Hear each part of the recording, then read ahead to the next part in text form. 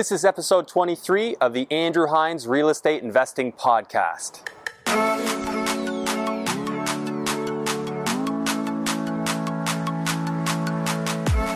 Hello and welcome to the Andrew Hines Real Estate Investing Podcast, episode 23. Today I have Matt McKeever on the show, and you're not going to want to miss this one. Matt's a really interesting guy. He's in his early 30s. He's retired from his job, and he relies on the income he makes from his 56 rental units in London, Ontario. Matt's a bit of a YouTube sensation. He's got quite the personal brand going on. And in this episode, he breaks down for us what he would recommend for somebody with no personal brand at the moment, without any social media presence, what he would recommend that they do to start doing deals. Whether you have cash or whether you don't have cash, he's got a strategy for how you can get started or how you can take it to the next level. And I thought it was really interesting how he combines social media with real estate investing and uses it to help him grow. Particularly interesting was the discussion of joint ventures and how he's used them and how he recommends that other people use them as well. Some housekeeping items before we get into the episode. For one, if you haven't already hit the subscribe button, whether you're listening on Apple Podcasts or whether you're watching on YouTube,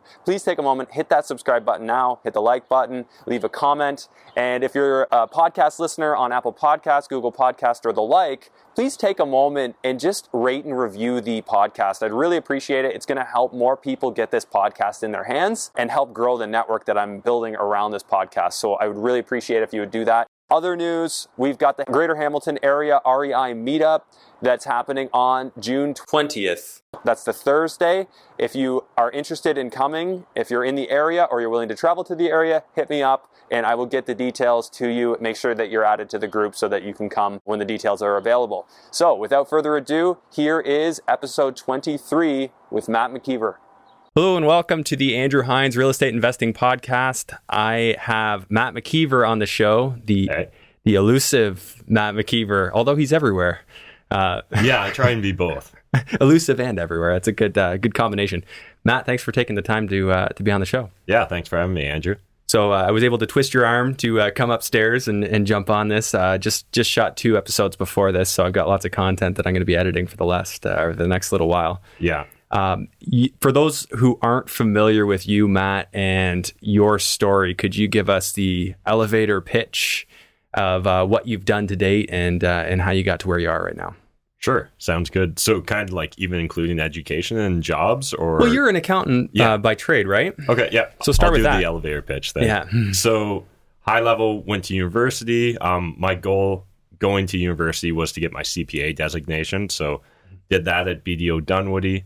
Did that for about 5 years. And in 2010, I started investing in real estate. And so I would have been about 2 to 3 years into my career at that point. The goal always to build up passive income so I could kind of live a more flexible lifestyle. I knew the 9 to 5 wasn't for me long term. So essentially did that, bought a house a year from 2010 to 2013, and then hit a financing wall once I think I got up to 4 mortgages and the bank started pushing back, wanting to see more assets. And with that, at the time I hadn't networked. I didn't really know any other real estate investors. So I just took the one bank's opinion as gospel and really let that hold me back. They said, you need to go get higher income. So I essentially switched industries, went into corporate finance and worked as a controller for a small publicly traded pharmaceutical company here in London. And the reason for that was simply I was trying to earn as much money as possible because I wanted to qualify for more mortgages so that I could eventually quit my job. So I ended up getting a new job just so that I could quit it. But did that, and my plan was always at the age of 35 to retire. Okay. So I actually had, at the age of 25, I put on a counter on my iPhone that was counting down to my 35th birthday because that was my plan to retire. And essentially, I ended up retiring before the age of 35. It was at the age of 31. It wasn't necessarily my choice. And so it's something that I've been trying to really break down for people recently on my YouTube channel is even if you like your job, even if you like your career, it's important that you have kind of a backup plan, a plan B, ideally kind of a fortress of solitude. For me, that's real estate investing. And so at the age of 31, our company that I was working for, we got acquired by another pharmaceutical company. It was 2016. It was a really hectic time in that entire industry, that world. And so it became clear that we were probably going to, at some point in time, we were going to become redundant. So they were going to probably shut down our London, Ontario operation. And so that essentially came. It's kind of a long story. I won't dive into it, but I've talked about my YouTube channel. But essentially at the age of 31, retired here in London, Ontario, and started, I guess for the first 6 months, I really didn't do much. I kind of just goofed around, decompressed, thought a lot, but played a lot of video games, wasted a lot of time. And after those 6 months, I looked back on it. I wasn't necessarily proud of what I'd done. Like there was no sense of accomplishment there. So started thinking, I started writing really long emails to my buddies, like 5,000 word emails. Wow. Trying to explain to them how they could quit their job in 5 years if they'd kind of follow my path and do real estate investing. Because they were so long, I'm sure as you can guess, not a single person responded to any of those emails. So I guess I was reading the book Self-Made by Stefan Arnio at the time. And he was talking about how you need to talk to your audience in their language. And so immediately it just became clear to me that real estate's like very visual, very tactile. The reason a lot of people like real estate investing is because there's more trust in a physical asset. And part of what's great is like you can go look at it, you can see it, you can really visualize it. So that kind of inspired me to start my YouTube channel, ideally just to get my buddies to learn or to double down on real estate investing so that they could quit their jobs in 5 years and come join me in like early retirement. And essentially started doing that, stumbled upon Gary V's content, really bought into that whole idea of the value in a personal brand, as well as just the power in social media and having these one-to-many conversations. And yeah, here we are. That's awesome, man. I was really curious because I think you're probably the first guy I knew personally that had, maybe not established a personal brand and then established one that blew up. Yeah. Because I met you, I think 3 or 4 years ago at a Lyric event, which at that time, I don't think you even had the YouTube channel, and you were just a guy in the room with everybody else that was investing in some real estate. And that was right around the time where I met you, Jeff Weibo and Kellen, and you guys just kind of took over that event and then surpassed and made your own and did all that. But really made the change. And I always wondered, what was it that drove you to do that? So I know you and Jeff have that in common. You guys both see the value in the personal brand, which I was a late one to that show. And I remember stumbling across Gary Vee as well, hearing a couple of people say his name and saying, hey, you should really check out Gary Vee. So I checked it out and I was like, what have I been doing? Yeah. What have I been doing all this time? Because I was doing lots of cool stuff. I mean, like you said, people are visual. I was like tearing houses apart. I mean, I could have been documenting that and wasn't, and I do regret that. But now I'm trying to take people along for the journey, although I've got plenty to learn from what you've been able to do. Why did you pick YouTube? Like, why was that your main outlet? Yeah, I think it's a great question. And I think people can do well on any social media platform, but in particular, real estate and YouTube, I think they just go well together. Again, real estate's very visual. So like the idea of being able to actually see a property or walk through a property. In addition, the idea of being in that education space with real estate and YouTube is really unique because I guess when I was learning about real estate investing, I was able to read books like Rich Dad, Poor Dad or The Wealthy Barber, and they're great, but the information always feels stale. Like if the book was written more than 5-10 years ago, true, you trust that it was possible, but it's hard to believe that you could do it today. And so YouTube, social media allows us to create content so fast, but we can still have a decent quality or even high quality, depending on like how much time and money and effort you want to sink into it. But I think there's just something really unique about being able to document your real estate investment and like walk people through that property. It all of a sudden takes the theoretical numbers that you can do on a whiteboard and grounds it in the reality of like, oh, there's like the lumber, there's like the flooring, there's the tiles. Yeah. So for those who aren't familiar with your channel yet, what's your typical recipe for a YouTube video, standard content, if there is a standard? Yeah, I don't necessarily. It kind of goes through phases. So I've been toying with a few different types of content right now. So for the longest time, it was very education oriented. I went through a phase of all whiteboard videos. So I just had a giant metal whiteboard made in my hallway and would just like write out, break down the numbers for people on how to burr a property or how the basic math on a flip worked or just anything else that either I was learning or that I had done. And then after, I guess for myself and probably my audience, it started to feel a little stale. Like you do something for myself 6 months to a year, and I kind of feel like, okay, I've covered it. I've worked out the different ways I can explain to do a BRRRR or a money back like refinance or a BIFR, or, you know, you talk through all the different names for these strategies, all the different versions and applications, and then you get bored of it. So then I started doing walkthroughs of properties because that didn't feel like it was necessarily being done by a lot of people. And we'd essentially just like literally walk through a property with you and document your numbers and throw that up on screen. That's really cool. So were these your projects, or were there projects of people that you were interviewing? So a bit of both. So at the start, it was very focused on my projects just because the idea of someone coming on your job site and like bringing a camera or even just taking up your time, a lot of investors didn't necessarily understand the value in social media or personal brand. I think it's still a lot struggle with it. And it's definitely, there's still a lot of opportunity in that space. But so I guess at the start, it was really focused on my properties just because it'd be hard to convince someone else to let me. But now, you know, a few videos have, through the YouTube gods looked kindly on it, and, you know, they went mildly viral. And so one with Casey Wong ended up hitting over 150,000 views now. And that's all of a sudden created like a new credibility where a lot of investors now understand, oh, wow, like if I can get in front of 100,000 people, there's probably a few people that have real money there that may want to invest with me if they trust me, if they like my personality. And one of the best ways to show that is through camera, where, you know, they talk about how with communication, so much of it's not verbal, right? It's your body language, it's your posture. And I think people can really build a deeper relationship with you on screen, on camera. I agree. And there's a subconscious thing there that if I've watched you for, you know, a few months time, when I actually do meet you, I'll like physiologically be more relaxed. I'll feel like we know each other. I'll be like, hey man, how you doing? And I'll kind of know how you'll respond because I already feel like I know you. So you must get this all the time when you meet people. They talk to you as if they know you already. Yeah, I think it's actually a huge bonus to doing social media, or one of the major benefits even, is this fact that people now self-select both when they talk to me and what they talk to me about.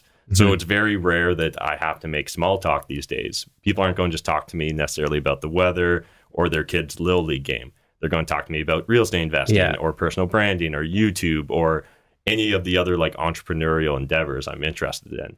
And that to me is just so much more fun to really dive to the meat of a conversation. Yeah, you skip the pleasantries. Now, granted, you still want to know about them probably because you don't have the advantage of knowing them the same way. Yeah, so it's really interesting. Oftentimes I find myself at a disadvantage because people will start with me mid-sentence almost, and they literally won't say their name because it doesn't feel like an introduction. Yeah. So there's like, hey, you're Matt. And then they start into a sentence. But overall, it's fantastic because at the end of the day, there's just so much value in awareness and attention. Obviously, it's part of the reason you're doing a podcast, I imagine. Absolutely. So I'll give you my backstory because I don't think I've ever even told anyone or said this on the podcast. So I encountered Gary Vee probably September. It's as we shoot this, we're into May now. Hard to believe. So I started the Instagram page, started posting like everything I was doing on a project I was going through, and slow traction, right? Which as I am sure it was for you at first too. And then I started getting a few posts that people started sharing. I started like, because I was sharing the story below the picture as well. And people started to relate a little bit. And then I had people tell me, oh, you should start a podcast, because I just babble about real estate all along anyway. So then I started the podcast in February 15th was the first episode that I launched. This will be episode, I believe, don't quote me, but it should be episode 23. Nice. And that's happened in a very short period of time. So it's my main outlet. I know YouTube's your main outlet, but you have a podcast as well, which is really cool. I mean, you're doing it all, which is going to be one of my follow-up questions is, how you're able to do all that.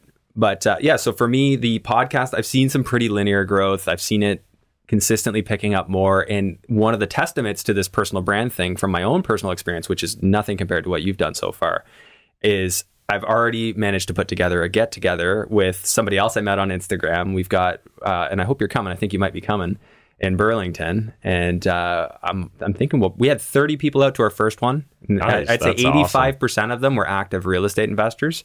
And I would not be surprised if we hit 45, 50 this time. Yeah, with those amazing. kind of numbers, right? With people that are actually already doing it, which is kind of the disclaimer I put on it is you got to be a real estate investor to attend. If you haven't done a deal yet, just make sure you do one before the next meeting or start one.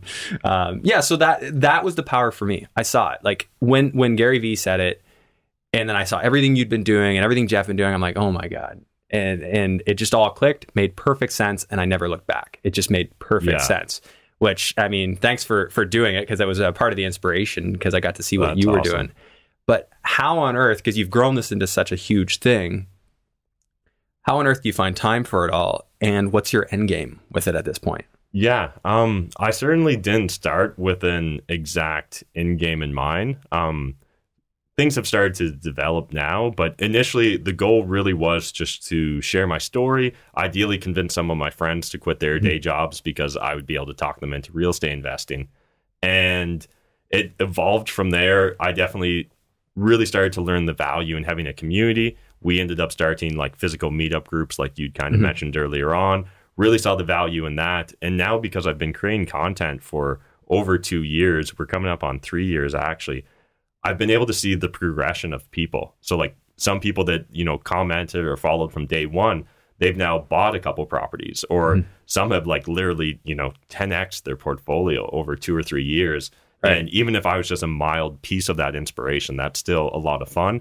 And people seem to give me a lot of credit for it. So constantly there's DMs or emails telling me about the impact. So realizing the value now in these one-to-many conversations, it's hard for me to not want to double down into it. Right. And in particular, I see a gap still between the online space and the physical space. There's not a lot of people bridging the gaps. We're starting to see it now more and more, but for the longest time, meetup groups or online influencers were two very separate spheres. And now we're starting to really see, people doing like flash meetups or creating regular monthly meetups.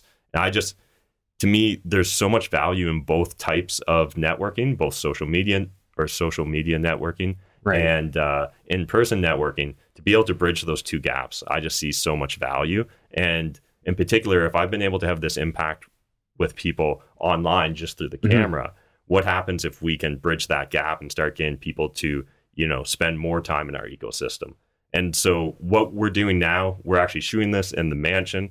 I'm not sure if you guys really talked about it earlier. We did. Yeah, but go ahead and reiterate. So real high level, it's essentially an incubator of some sort, a social media, entrepreneur, real estate incubator. We're creating lots of content, both free and paid here, as well as just experimenting with all sorts of other businesses. Recently purchased a 50% stake in a online property management software. Really excited by that and looking forward to growing that out too as a business. But the long-term goal for YouTube, for social media, I think is just still capturing more attention, trying to create, double down on that concept of creating my tribe. And it's just been so fun to plant the flag and have all these unique individuals, all these motivated entrepreneurs, all these like grinders and hustlers just self-select and come out and meet up with me. It's really helped me level up myself. And so I just kind of want to continue that process. So, we've done 2 OREC events this year. So that was the Ontario Real Estate Conference. And they were literally like, they don't exist except for just me and Jeff made them up and then execute on it, right? And so all of a sudden I've started to realize that for 99% of us, like, we're our worst enemy. We're holding ourselves back. We're waiting for someone to give us permission. Right. And so I essentially these days just give myself almost blanket permission to think as big and as crazy as possible. So we're hoping to really roll out OREC on a larger scale in 2020. We're hoping both like just in physical location spread out across Ontario. I'm really hoping to take the Control Your Properties, which is the property management software company, and really create a unique experience for landlords. So hoping to, launch a podcast around that, hoping to also launch meetup groups around it and really create a culture and a community for landlords and property managers. Okay. And then also I want to eventually start, I think there's a real opportunity for some sort of VidCon North, the concept of a social media influencer meetup here north in Canada, so in Toronto. So I'm really encouraged by that idea and the fact that we already host events and stuff. I guess I personally, the most satisfying things I've done over the last 2 to 3 years were the Vegas entrepreneur experience, which we did, which was essentially just like a mastermind where we rented out a boutique hotel in Vegas and had 63 or 70 entrepreneurs come out to this 63 room hotel, and just like getting into that melting pot of ideas and just that cross pollination between, fulfilled by Amazon people, YouTubers, real estate investors, just all the different kind of, I don't know, there's just a culture of entrepreneurship right now that seems to be on the surface of pop culture as well, which is really fun. And so I just want to explore that more and try and make that even more popular. Yeah, and I don't know how many in real estate investors consider themselves entrepreneurs as well. I mean, obviously it's an entrepreneurial vein. I've always considered myself somebody who wanted to be an entrepreneur. And getting into real estate was one of those things that allowed me to say, okay, I feel like I am now. And, like flipping a couple of houses, selling them, doing all the things that are part of an entrepreneurial business. And that's a really cool concept, because I think when you get into a room with people who think about something else very well and they do a very good job of it, and they share how they approach their business, and you merge that with how you approach yours, then you get that creativity that allows you to take something maybe to the next level that you maybe never would have thought of, or a level that didn't exist before. Yeah, so 100% agree. And just building upon that idea of, a lot of real estate investors not necessarily considering themselves entrepreneurs, I definitely agree. But at the same time, when you peel back the layers and look at it, I think real estate is just one of the safest types of entrepreneurship, right? A lot of the, you're probably not going to 1000x that flip or that burr, but at the same time, your chances of going to zero is extremely low. So it's a very low risk, lower reward type of business in a box, I like to think of it. Business in a box. Yeah, I like that. I had it put to me when I was early on in my investing is, no matter what happens, people always need a place to live, right? Yeah. A lot of jobs could sink to nothing. Equities, shares in a company could literally erode to nothing. I mean, people who invested in Sears, I don't think that went very well for them. There's so many ways that you can lose on other investments, but even in a bad economy, if you can wait it out, you shouldn't really lose very often on real estate. Not to say you can't, but I think it's a heck of a lot less likely. Which I'm guessing is why you went this route, as well as the whole financial independence vein. Yeah, like still at my heart, I'm a CPA, and so very risk adverse. So the idea of being able to build up what I like to consider like a firepreneur or lean fire amount, where your basics, your bare needs are covered kind of indefinitely based off of the passive income from your real estate investing. Then you can kind of go and dabble in things like a software company like myself, or meetup groups, or podcasting. Right. And so just for those who aren't familiar with it, FIRE and lean fire, could you just explain those concepts? So FIRE stands for financial independence, retire early. And lean fire is just kind of a more scaled back version of that. That's on a very, what most people would consider almost unbelievably low income level. But so the idea of living off of $10,000, $15,000 a year, but through strategies like house hacking, where, you live in maybe a rental property and figure out a manner where you can live for free. The average Canadian spending about 40% of their income on shelter. So if they can simply cover that shelter need and save that difference, all of a sudden you're able to tip things over where both your needs are so much less, but also you're able to save so much more that you really can start accumulating assets. And if you're investing intelligently, like potentially in real estate, if it makes sense in your market, you can really build out your needs in a short period of time. Yeah, absolutely. Now, for context, because I'm sure some people who are listening to this are not familiar with you, where were you when you did retire? Because you said you retired at 31. What age did you start at? I started investing at age 25. 25. Okay, but you were still a CPA and you hadn't fully mentally committed to the real estate retirement route. Okay, so you retire at 31. Where were you at a financial level at that point? Were you doing a lean fire sort of approach? Yeah, so absolutely. I like to joke that I jumped out of the plane without my parachute, but I had all the instructions. Okay. So essentially, it wasn't exactly planned, but I knew I'd be okay when I left my job. And so at first, I essentially just made out a giant list of worst case scenarios and how I could cover them. So I tried to figure out, all the different ways I could survive what I initially did was I just continued to house hack. So lived in a property I owned, rented out several bedrooms, and essentially was able to live for free. So what that meant then, all I really need to cover was like groceries, medical, dental stuff. Really not that much when you break it down for a relatively young, healthy individual. And so with that, I essentially just started exploring other opportunities. I found a really interesting opportunity on Kijiji that was listed.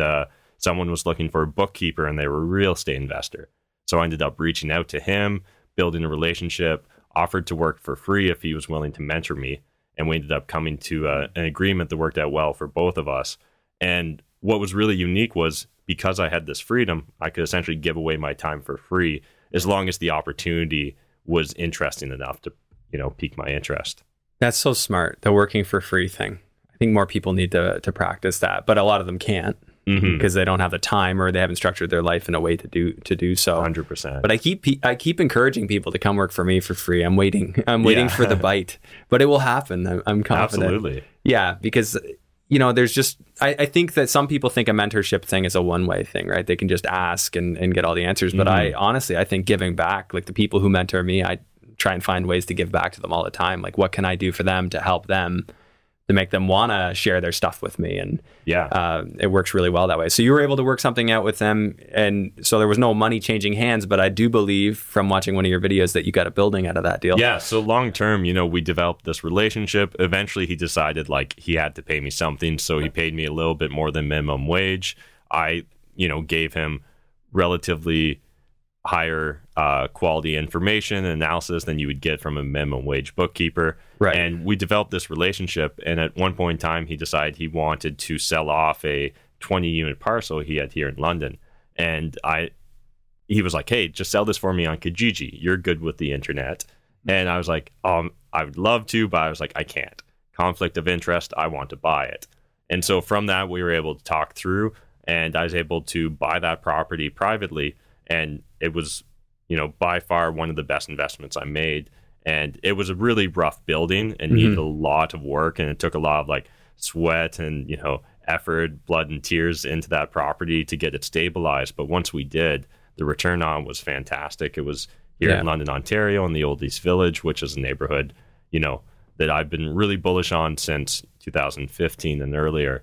And it's been fun to, now that we're kind of 4 or 5 years from that point in time, to be able to see it continuing to take off and blossom. Yeah, as with most neighborhoods in London, it's just growing.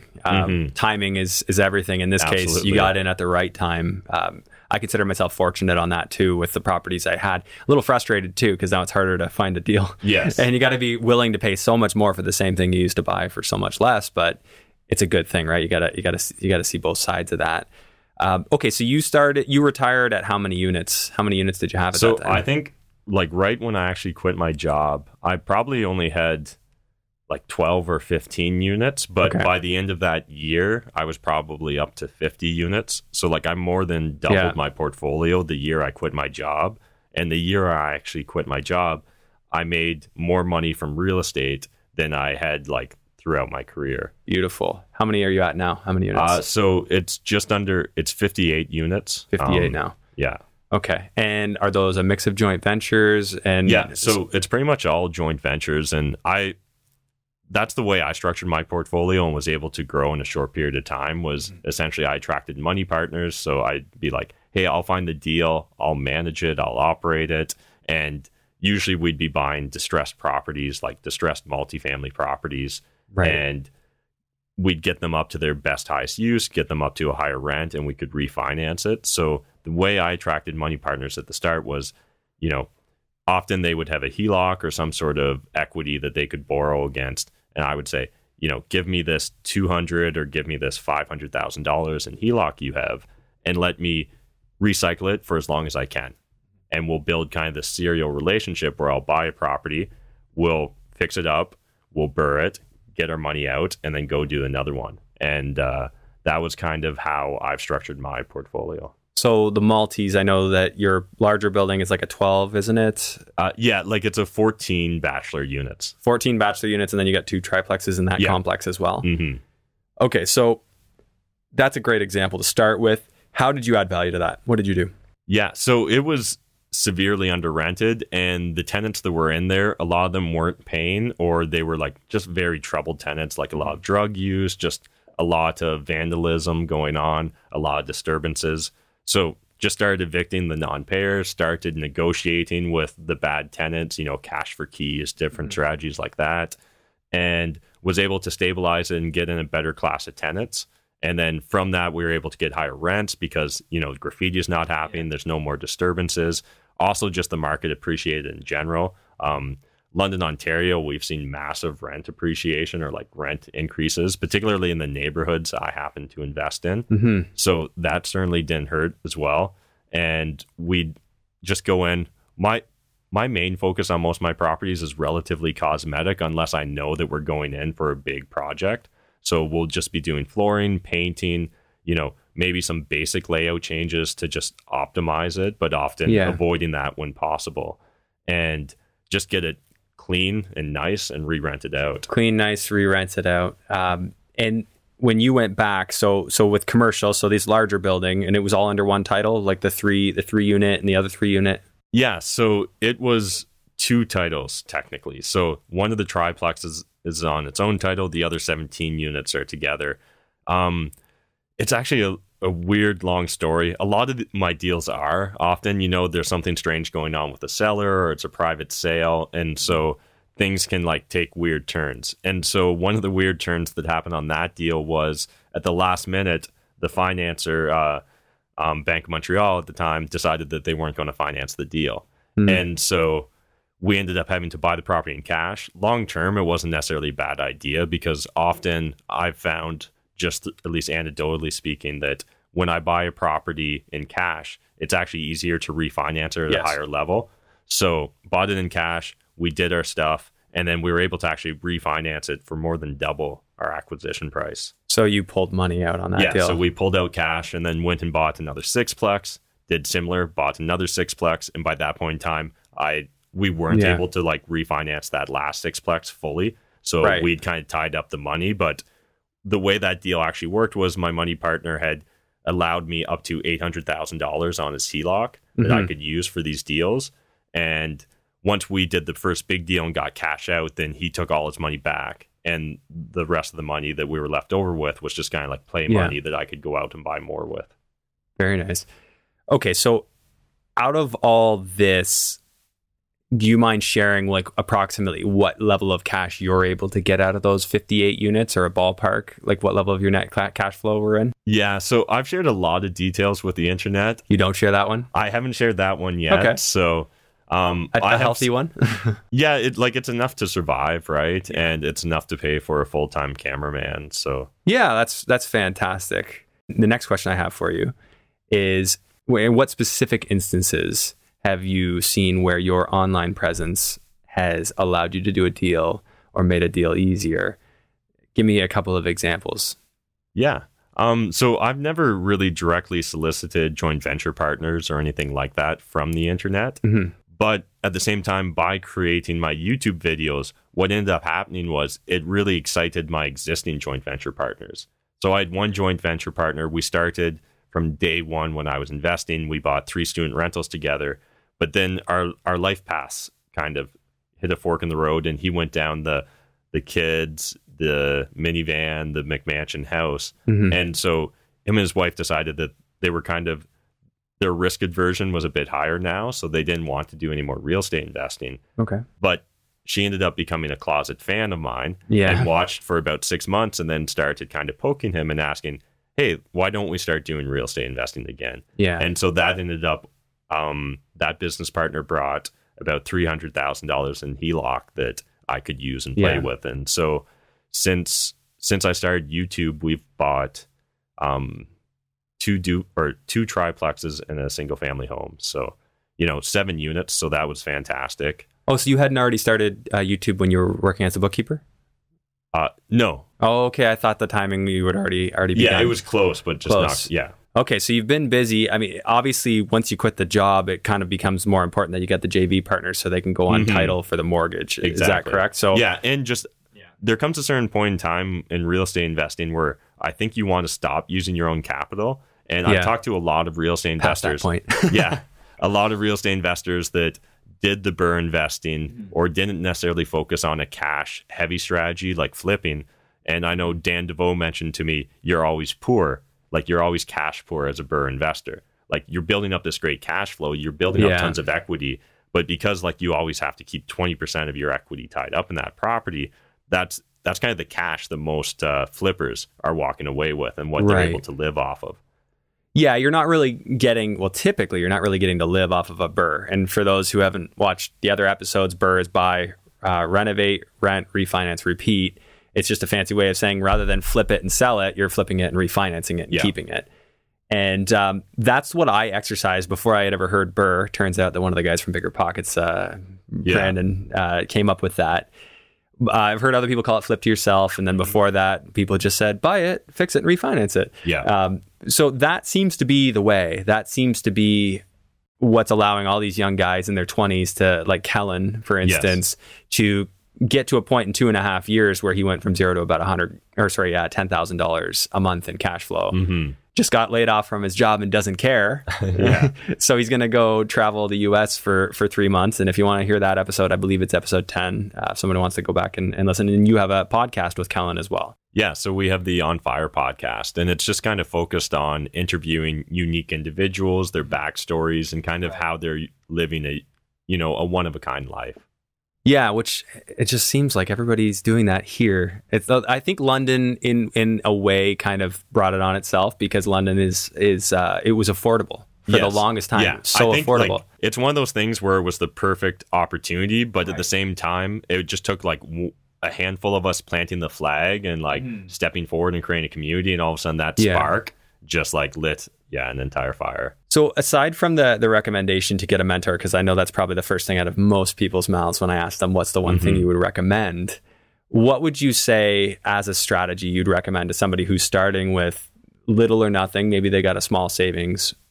If you were to go back to your beginnings, and you knew what you know now, what would you do to start?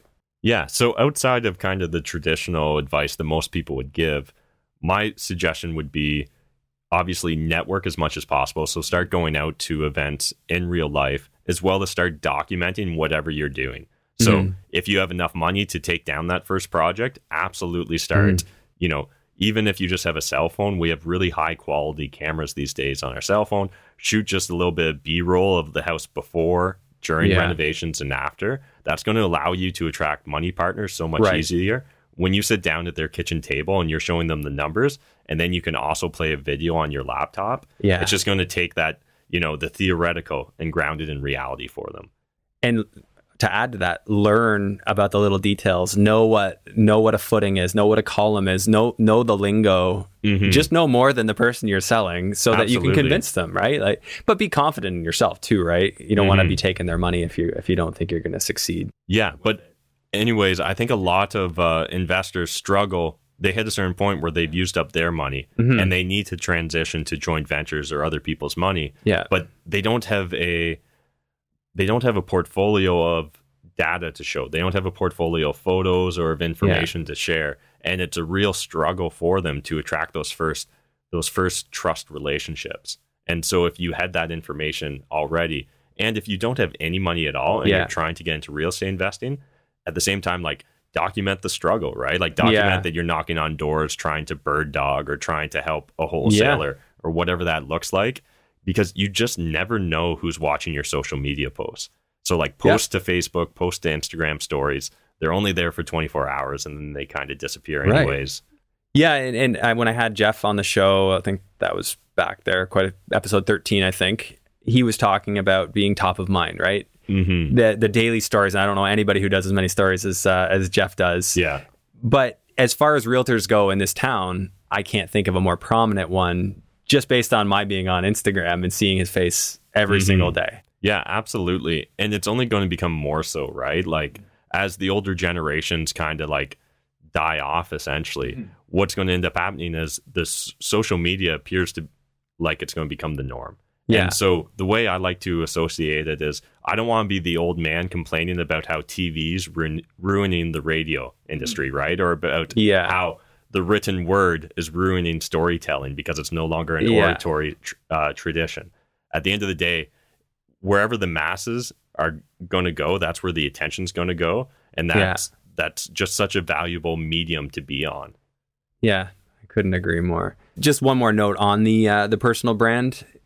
I feel like it's very similar to if you think about how Coca-Cola has their label on the side of a truck, how they have a banner on the side of a wall. It's not like anyone forgot about Coca-Cola, right? But being in their face every day, we've never had a better ability to do that. Yeah, the small person, the individuals never had this opportunity because you always need this giant infrastructure behind you, right?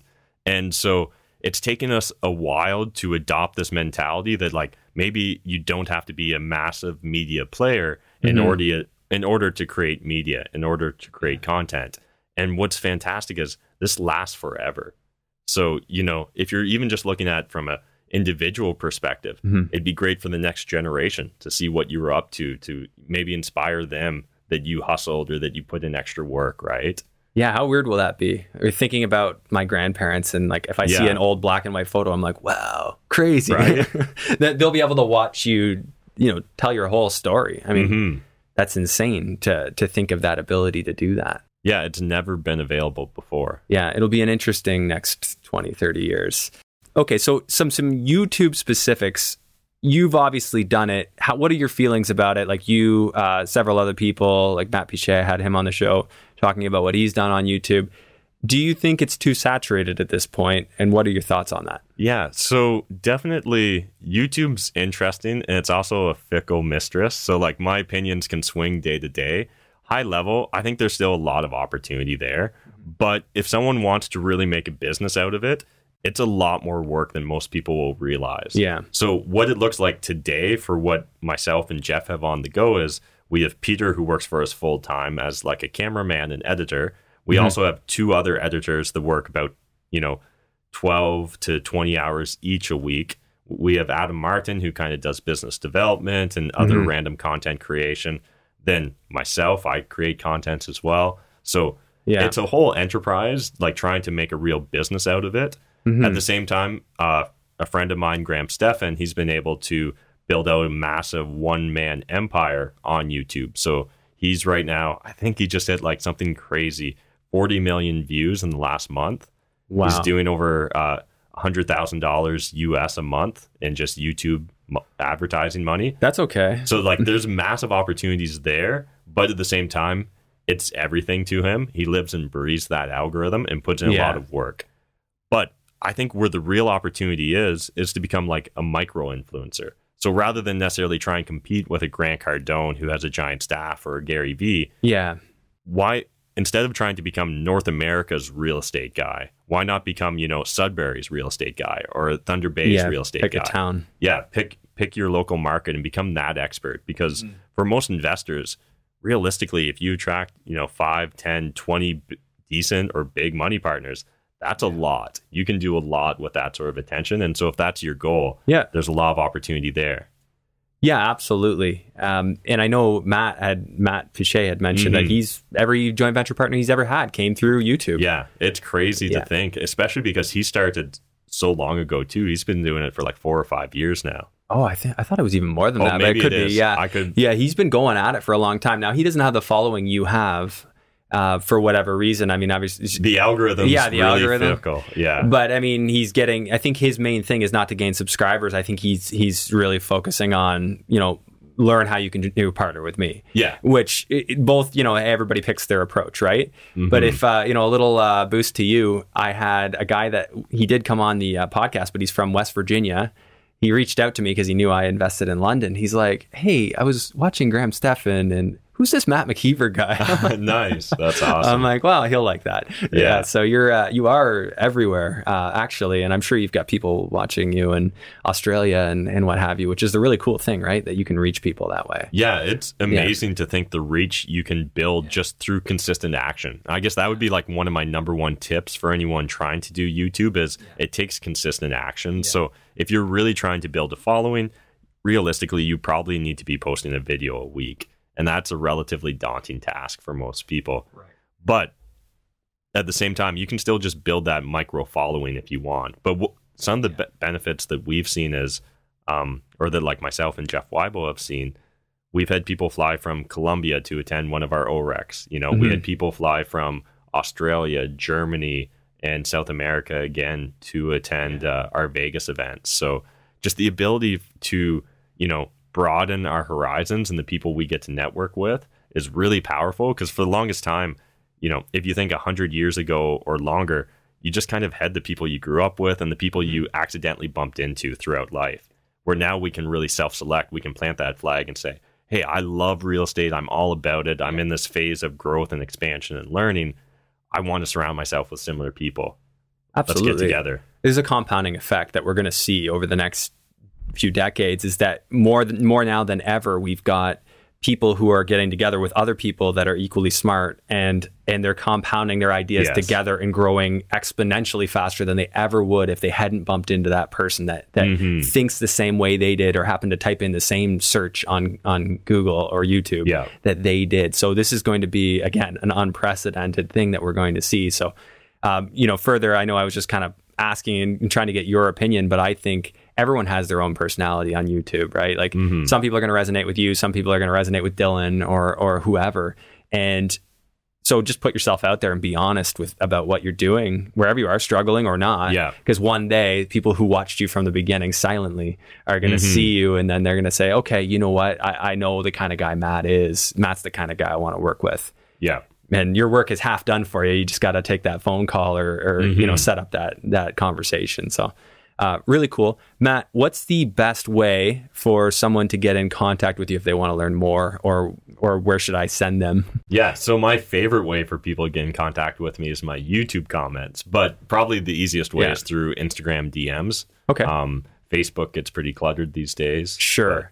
Yeah, so I'll put a link to your YouTube and to your Instagram profile in the show notes, so that anyone who wants to learn more, devour the content on Matt's YouTube channel. It's there for a reason. You might as well learn from like years of effort and sharing. I mean, there's everything you need there.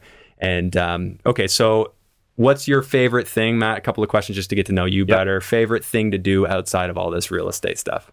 So right now, it's still just kind of the community or culture building. So I really enjoy the environment we're creating here in the mansion and the house. So just spending time with the guys and, going on those crazy tangential conversations. Yeah. So just abstract ideas and learning.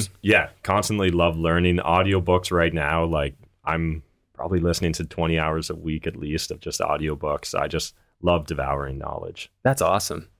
Cool. Well, I guess that's probably a good one. I'm trying to think of another unique question. What's one thing about you that most people don't know? One thing about me that most people don't know. I guess I definitely love board games and video games. I don't necessarily dedicate as much time as I used to them, but I used to like the video game Civilization. Essentially, I just don't allow myself to play it because I know of the time sink that's going to occur. I think that in theory, growing up, probably playing those turn-based strategy video games and board games actually like help teach me delayed gratification and cause and effect and different benefits like that. But I can also get wrapped up in a video game, and I know Steam tracks your hours played, so you can see. Oh, yeah? And so one time I bought like the most recent Civilization video game, and in a 48-hour period, I'd played 40 hours. So I have an all or nothing personality. My friend used to, he was really into World of Warcraft, and he'd spend 16 to 18 hours a day. Yeah, I can just get so absorbed in those online worlds. So I personally just try and limit or restrict my time. So I'll go on like a video game vacation or binge, where like I'll let myself off the leash for a week. But then like I need to just delete that password or like just mentally block it. So unplug it and put it away. For that reason I won't. Like people keep asking me if I've watched Game of Thrones or anything. I'm like, no, I don't do that. I don't watch new series, because anything I already started watching, I'm finishing that, but I'm not watching anything new because I just don't want to. I don't want to watch that. I don't want to do that because it is a bit of a distraction, right? Like from what you really want to accomplish. Yeah, so, absolutely. Anyways, well, it's been really cool to finally get you onto the podcast. Yeah. Thanks, Matt. I really appreciate it. And I'm sure we'll set up another one of these sometime, and we could probably talk for 5 hours about different topics. So absolutely, we'll have no issue there. But we'll see you at the next meetup. Perfect. Thanks, Andrew. Thanks, Matt. Just quick before we go, the best place to reach me is at the Andrew Hines on Facebook or Instagram, and that's at the Andrew Hines. Hines is spelled Hines. Thanks, guys. I'll see you on the next one.